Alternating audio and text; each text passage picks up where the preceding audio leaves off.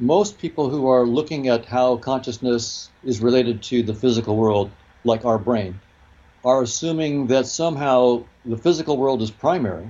It's the source of all cause and effect in reality. And therefore, consciousness is an effect of physical causes, presumably neural activity in the brain, for example, but maybe also computer activity in a artificial intelligence that's sufficiently complicated. And my take is that our best science today, quantum field theory, Einstein's theory of gravity, and evolution by natural selection, all three of our best scientific theories today are telling us that space-time is not fundamental, and that physical objects in space-time are not fundamental reality. And science is good enough, our best scientific theories are good enough to tell us where they stop, but they're not good enough, of course, to tell us what's beyond. That's up to us as creative scientists to try to guess what is a deeper theory of reality that goes beyond space and time. But when we project it back into space and time, that deeper reality needs to look like gravity and quantum field theory and evolution by natural selection. And so basically what I'm saying is that my brilliant colleagues, and these are my friends, they're brilliant, they're not putting them down anyway, but when they assume that physical objects like neurons or computing systems cause consciousness, I think that they're running against what our best scientific theories are telling us. They're telling us space-time is doomed, we need a deeper notion of reality. And for most science, it's no problem to work in space-time, but when we're dealing with consciousness, the fiction that physical objects have genuine causal powers, which is a useful fiction most of the time. For everyday neuroscience, it's a very useful fiction. I use it myself.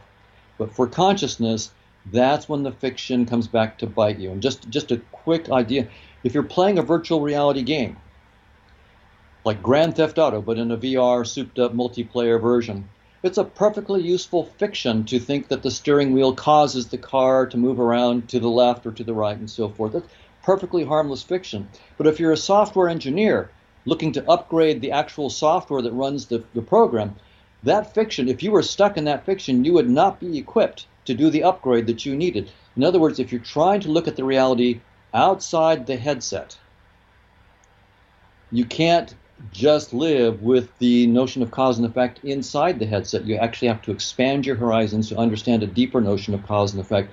And that's what I claim we have to do with consciousness. It's useful most of the time to talk about physical objects as though they have causal powers, perfectly harmless. But when it comes to consciousness, it's the single big obstacle that's stopping progress in its tracks. Don't touch that dial. Don't click it. Too late. I got you now. KFUK Austin and Tom Friedley's Radio Zeitgeist.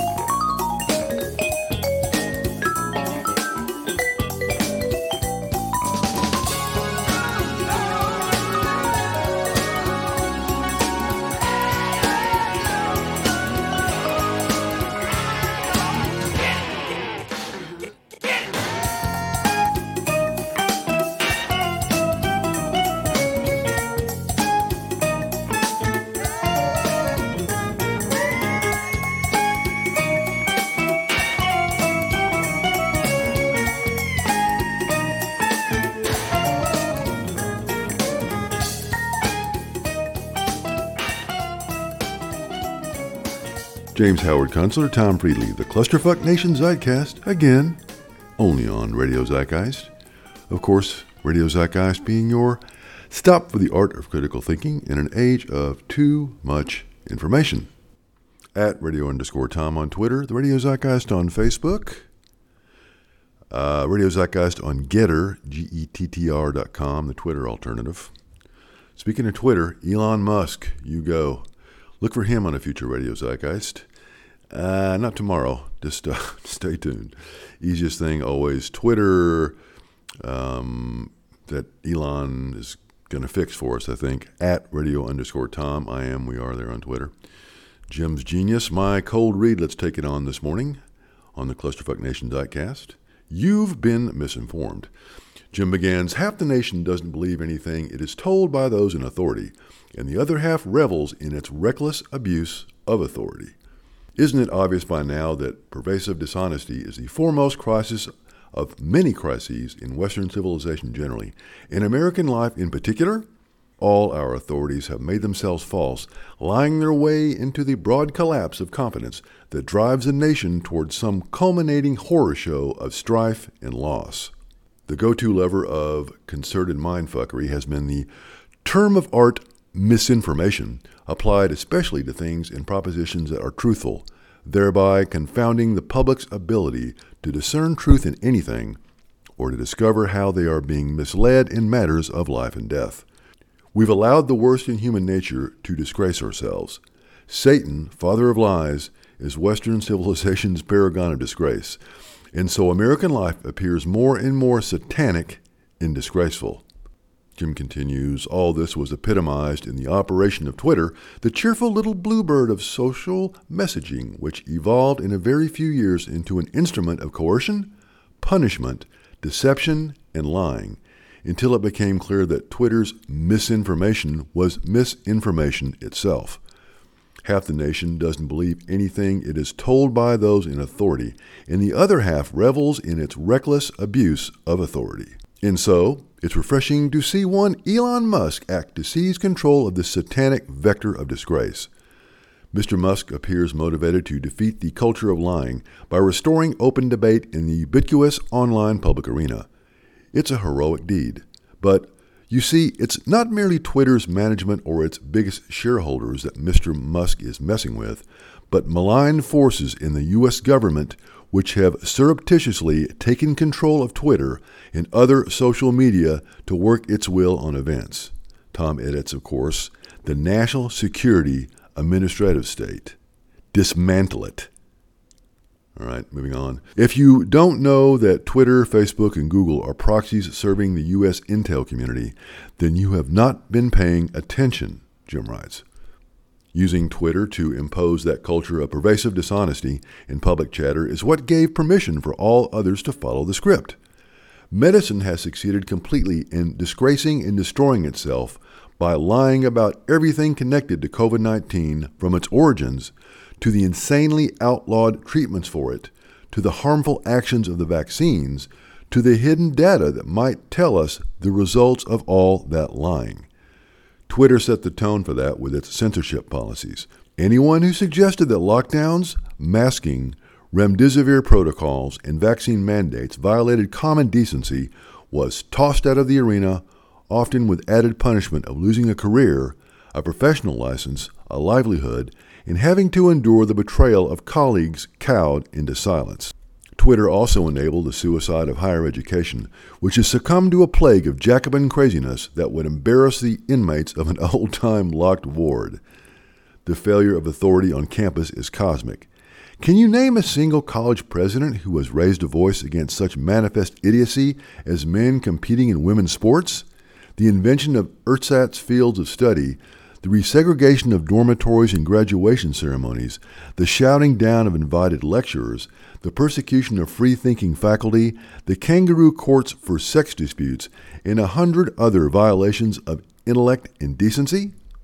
All this coerced insanity has been nurtured by social media's sly mechanisms for bending narrative into propaganda, their beloved algorithms, all fine-tuned to destroy anything that touches on truth. The result is a country so marinated in falsehood that it can't construct a coherent consensus of reality and can't take coherent actions to avert its own collapse. Mighty forces are marshaling to prevent Elon Musk from buying up Twitter stock and taking the company private. BlackRock, Vanguard, the Prince Regent of Saudi Arabia are all principal stockholders in Twitter, with gazillions in capital to theoretically match and overcome Mr. Musk's moves. Meanwhile, the Tesla boss maintains a prankish self-confidence in this exploit, offering cryptically comic jibes to a news media that is openly vested in opposing him. You have to suppose that he's gamed out the gamble. He's looking like someone who has dealt out a hand of cards aiming to shoot the moon. The prospect of an open public arena for ideas is exhilarating all of a sudden, considering how the information stream got hijacked in service to the wicked. It's fun to see their tortured casuistry as they plead for, quote, content moderation, the phrase du jour for censorship, as if it were a good thing rather than the opposite of anything good. This feels like the beginning of something positive after a long siege of political degeneracy. Let the sun shine in to disinfect the arena. Cast the demons back into darkness. You go, Elon. I'm into that, says Tom Friedley. For Radio Zeitgeist.